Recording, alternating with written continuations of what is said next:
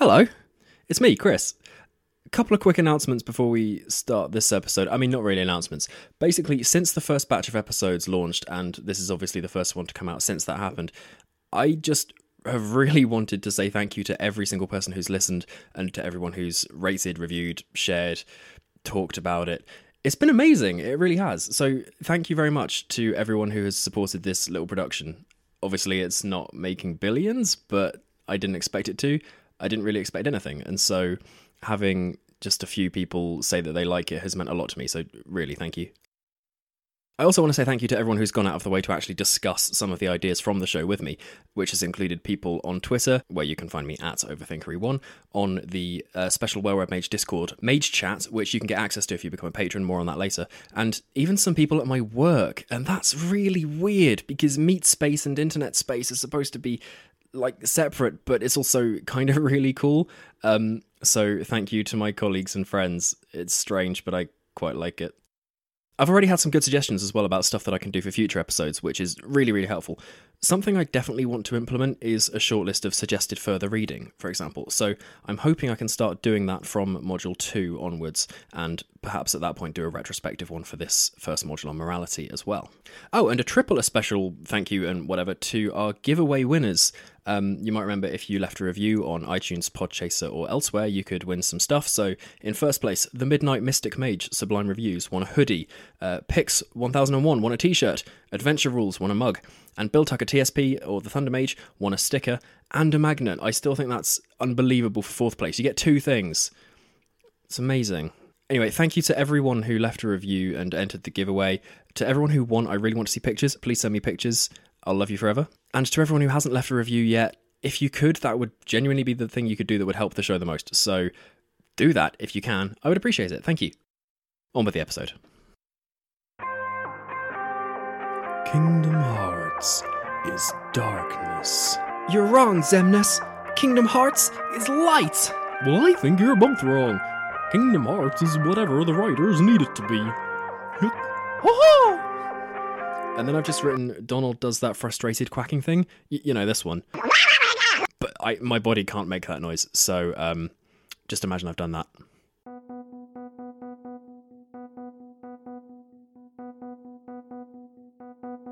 Thank you very much to Paul St. Peter, Haley Joel Osment, Bill Farmer, and whoever voices Donald and Mickey for their appearances there. I think that really added some, gravitas and legitimacy to this whole production.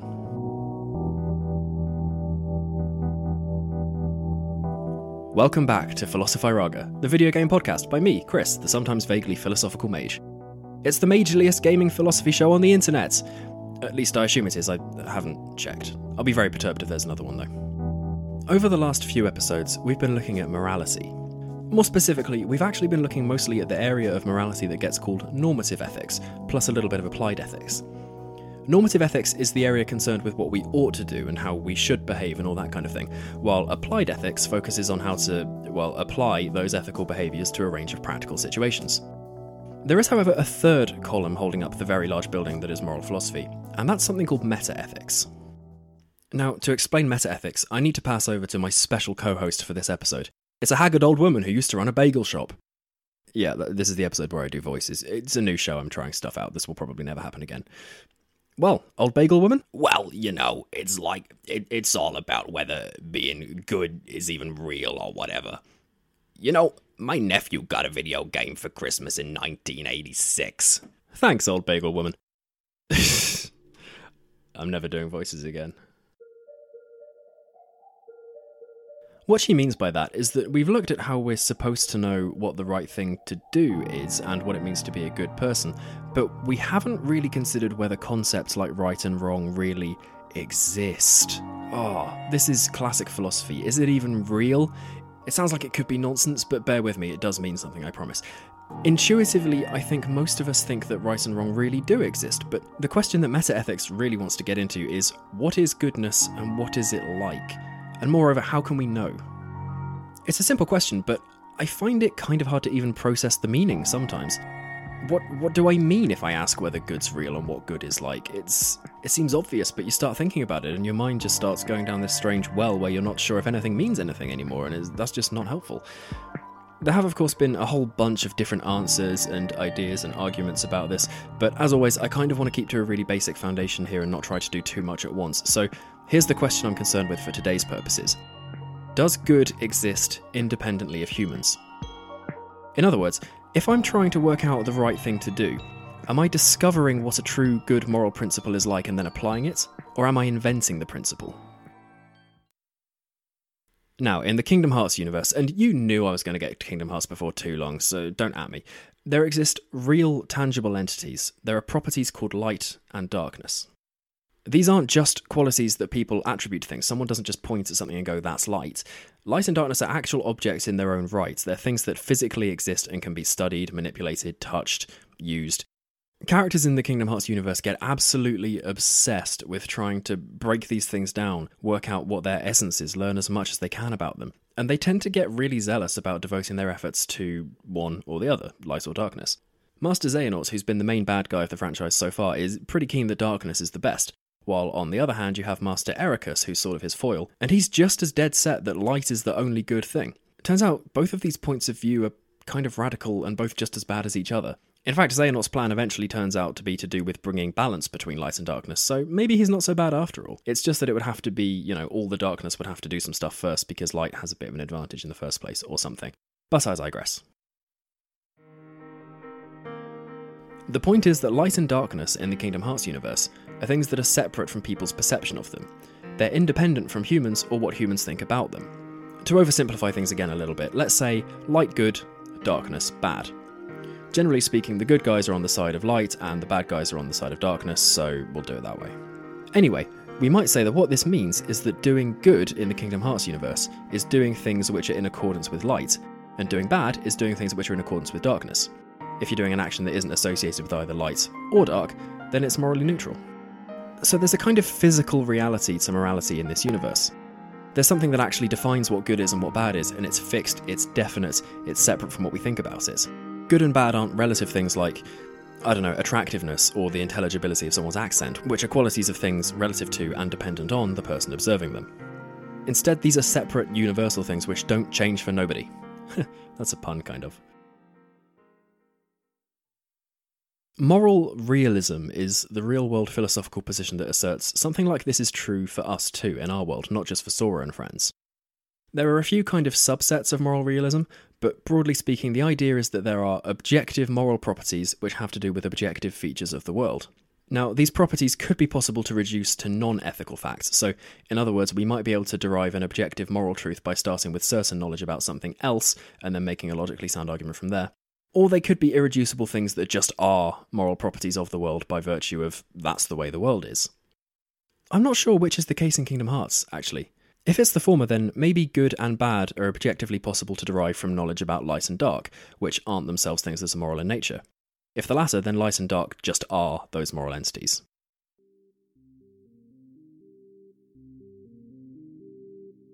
Moral realism falls under the banner of cognitivist metaethics. This is the broader idea that moral statements are capable of meaningfully being true or false. To go back to an example from an earlier episode, let's say that I say this: killing little girls to harvest magical sea slug juice is wrong. A cognitivist position is one that says this is a meaningful statement and I can analyse it as being correct or incorrect, true or false. For the moral realist, it's about whether killing little girls has or is associated with the objective property of wrongness which exists somewhere in the universe. The opposite of cognitivism, of course, is non-cognitivism, and we'll come to that in a second. It's worth noting, though, that you can be a cognitivist and still think morality is relative rather than being objective. In other words, you might think morality is shaped by cultures, traditions, that kind of thing, and that to say something is right or wrong isn't to express a real truth about a universal fact of the world, but just to say that it does or doesn't cohere with the framework of the culture. There have been some famous ideas which have elaborated a little bit on the idea of how morality might have come to be if it's not objective in the first place. This is actually getting more into political theory and philosophy, but Thomas Hobbes wrote a famous book called Leviathan in which he talked about the state of nature.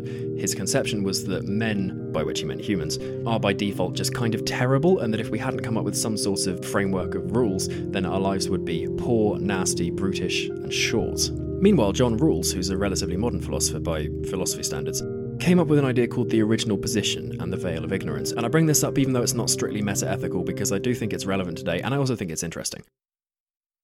In Rawls' idea of the original position, we have to imagine a society in which none of the individuals know anything about their personal circumstances and have to come up with their own rules and policies. For some reason, a bunch of people have gone into a room, forgotten who they were outside, including all the details about how much money they have, what they look like, what gender they are, how old they are, all of that socioeconomic stuff. And they have to work together to come up with the rules that the society should follow. Rawls argues that without the ability to be self-interested, because we don't know what's going to benefit us, the only sensible thing to do is to protect the vulnerable and try and provide equal opportunities for as many people as possible. So you can see how this is a relativist account of how morality might come to be, but it remains cognitivist because you can truthfully say that something is right or wrong in the context of a moral framework. The framework exists, it's just been defined by a human as opposed to existing somewhere out there. Before we go from cognitivism to non-cognitivism, somewhere else in the middle ground is something called cluster theory, in which to say good is meaningful, but does have a slightly different meaning depending on context. It's like how when we describe someone as healthy, we might be referring to a few different things which might belong to a cluster of properties that we think of as healthiness. So if we say someone's healthy, they might be unhealthy in one way, but healthy in another. Oh, and by the way, if you're a follower of the Abrahamic religions at least, which is to say Christianity, Judaism, and Islam, then you probably, almost definitely, believe that there are objective moral values, and that those values either come from the God of your faith or are identical in some way with that God. Arguably, when it comes to meta-ethics, God is kind of the ultimate objective moral value or value setter. So, as we mentioned, the opposite of cognitivism, perhaps unsurprisingly, is non-cognitivism. If you're a non-cognitivist, then you might think that the statement, killing little girls is wrong, is basically devoid of content. And what you might mean by that is that when I say killing little girls is wrong, I'm not actually communicating any facts about anything so much as simply saying, killing little girls, boo. And that's me expressing a feeling or having an emotional reaction rather than saying something that relates to anything factual. Alternatively, what I'm saying behaves like a factual linguistic statement, but just happens to be about fictional ideas and therefore doesn't make sense. It's like saying colourless green ideas sleep furiously. Or, alternatively, if I'm saying killing little girls is wrong, then what I'm actually saying is just don't kill little girls. So statements that seem to be about moral things become implicitly commands rather than facts. You know, sometimes moral debates in Kingdom Hearts really do boil down to darkness, boo, light, yeah, or don't do that darknessy thing, ugh. I mean, take the ending of the first game. Spoilers incoming, by the way. Ansem and Sora are hanging out in front of the door to Kingdom Hearts, which is, I mean, no one knows, but it's like a big thing. Never mind. Anyway, Ansem says, "Kingdom Hearts, fill me with the power of darkness." And Sora's like, "You're wrong. I know now. Kingdom Hearts is light." And then Ansem's all like, "Light," and explodes, or whatever. Oh, by the way, the well-read mage himself did a fantastic impression of that specific bit when I was on MageCast talking Kingdom Hearts with him, so you should go listen to that. Anyway, I think that conversation between Sora and Ansem basically goes something like this if you boil it down. Ansem says, "Darkness, yay!" And then Sora goes, "Darkness, boo! Light, yay!" And then Kingdom Hearts just so happens to prove Sora right, but really it could have gone either way. You can also think of all the stuff that happens in Birth by Sleep, which is a Kingdom Hearts prequel game, in which nobody seems to make any effort whatsoever to establish whether there's any actual facts to the moral statements that people are making. A character called Terra is the first one to show up in most of the worlds that the cast visit, and usually the first thing that he does is meet a bad guy who goes, "Evil things, hooray!" Terra doesn't really consider this, but just kind of goes with it, almost as if there aren't any facts to evaluate at all. Later, when his friends Aqua and Ven see what he's done, they'll basically just go, "Terra's evil stuff, boo!" Which isn't all that persuasive, and so they only end up getting drawn further apart. And then, of course, you have Xehanort and Ericus just boo, yay, light, darking at each other and getting absolutely nowhere. Because they're not really presenting arguments so much as just expressing their feelings about something in a totally non-factual way and trying to tell the other person that they should feel the same way for some reason. Given that the Kingdom Hearts universe is made up of lots of different worlds, I wonder whether each of the worlds has different objective moral facts. Maybe you have light and darkness as the ultimate things behind all of it, and then there are more specific things. Maybe, like, the 100-Acre Wood has Christopher Robin as the ultimate decider of moral values. Although this does raise the question of whether those values would actually be objective, or a sort of subjective which is still universal because he's omnipotent and is divine/a dictator. Who knows? I mean, I reckon Christopher Robin rules with an iron thumb. Metaethics is a huge field that covers an awful lot of different ideas, so as ever, I hope that if it seems like something that might interest you, then you'll go online, do some research, find out a little bit more about some of the details that many philosophers have gone into over many, many centuries. I don't have the time or the intelligence to go into all of the intricacies of all the arguments and be super comprehensive, but hopefully I've let you know that these ideas are out there and now they're for you to go and explore. Now this is the final instalment in the first module in Philosophairaga's curriculum. It was on games and morality.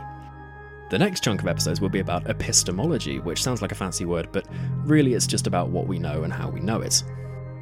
Before we get there though, I'm hopeful that at the end of each module I'll be able to find a guest to chat to and to wrap up the content we've covered over the last 4 episodes via an informal interview. So with any luck, I'll be able to get someone interesting to talk to about morality. In the meantime, here's a question that you can think about.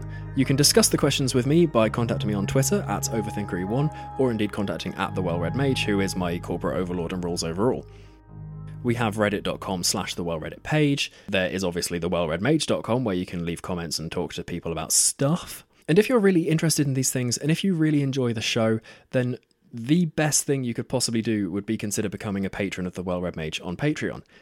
Those who pledge over $5 a month, which is, I don't know, fewer pounds than that, get access to Mage Chat, which is a Discord channel where I've had genuinely some of the best conversations I've ever had with anyone in my whole life, and it's full of people with lots of different views, but who just happen to all be able to think really well about stuff. So if you'd like the chance to do that, then you can do that. Patreon.com/thewellreadmage is the place to go. I'm also not exaggerating when I say that this show would not exist if it weren't for the people who back the show on Patreon, so thank you to everyone who already has, thank you to everyone who's considering doing it in the future, and thank you to you, even if you don't, because now you'll feel guilty and now you will have to. Anyway, I promised a question to discuss, so here it is. When I say, this thing is good, do I just mean I approve of it? If I say something's bad, am I just saying I disapprove? Or am I making a different statement about something separate? If so, what is the separate thing? In other words, is there anything objective about a thing that actually tells you whether it's good or bad? And if so, what is that thing? That was a long and layered question, but feel free to think about it one question mark at a time. In fact, I've already had some discussions on the topic. I asked the Twitterverse for some thoughts about whether humans determine or invent values, or whether they exist separately from us. A couple of responses, including at Tomaki Weekly and our friend and esteemed giveaway winner at BillTuckerTSP, presented the Christian perspective. We're created in the image of God, and goodness effectively just involves adhering to God's plan for us. We can maybe get better at adhering to that plan by using things like reason and empathy, but we're never going to be able to achieve the full level of perfection. Doesn't mean we shouldn't try, of course. At the Backlog Odyssey suggested that humans do manufacture values, but they're devised in line with our natural behaviours and tendencies. We empathise with others, and so we try to protect them, or maybe we try to set examples for them to protect ourselves. Similarly, at PlayJackSayBack suggested a mix of empathy and simple trial and error. You try an action, see what hurts people, and then avoid doing that again. And the final one for now, representing in her own words the secular view, my friend at Athena Vita suggests that while values can change across cultures, there are some values that are just so hardwired into us for survival that we can start to think that they come from somewhere else with a capital S, capital E, and that being good is ultimately just the name we give to protecting the cohesion and productivity of our community. Being nice to others, not taking more than we need, working hard, even believing the same things as other people, are all things that contribute to the success of a group, and therefore, way back when, these would directly have made the individual more likely to survive. You know, if there's anything that I'm most proud of about this show so far, apart from the fact that I've just made it in the first place, it might be that I've already managed to get contributions from and have discussions with people who represent multiple different viewpoints. The point of this show from the very start has been to present philosophical ideas and think about them, but not to try to persuade. People are different, we have different perspectives. If we weren't, it'd just be, really boring. So stay different. Have different perspectives, have different thoughts about things. If there's anything I hope philosophy can do for you, it's really just being able to think about your own perspectives and the reasons that you hold them, and then be able to listen to other people's perspectives as well without judgment. If you can have a good conversation with someone who believes something different than you do, and neither of you are trying to persuade each other, then I think you're winning. So keep doing that, and I hope you'll come back for more Philosophairaga next time.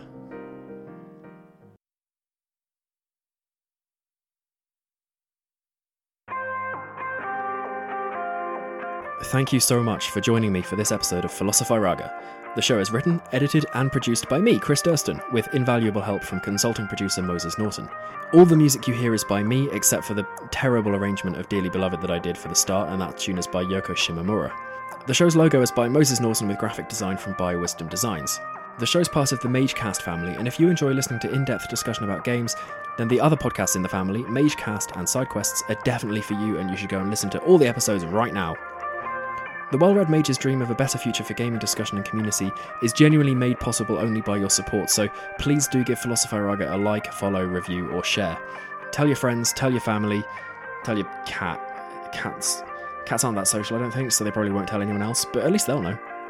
And if you consider supporting us with a monthly pledge of any amount on patreon.com/thewellreadmage, I will personally induce a state of altered consciousness in you and rewire your brain so you can control all matter at will.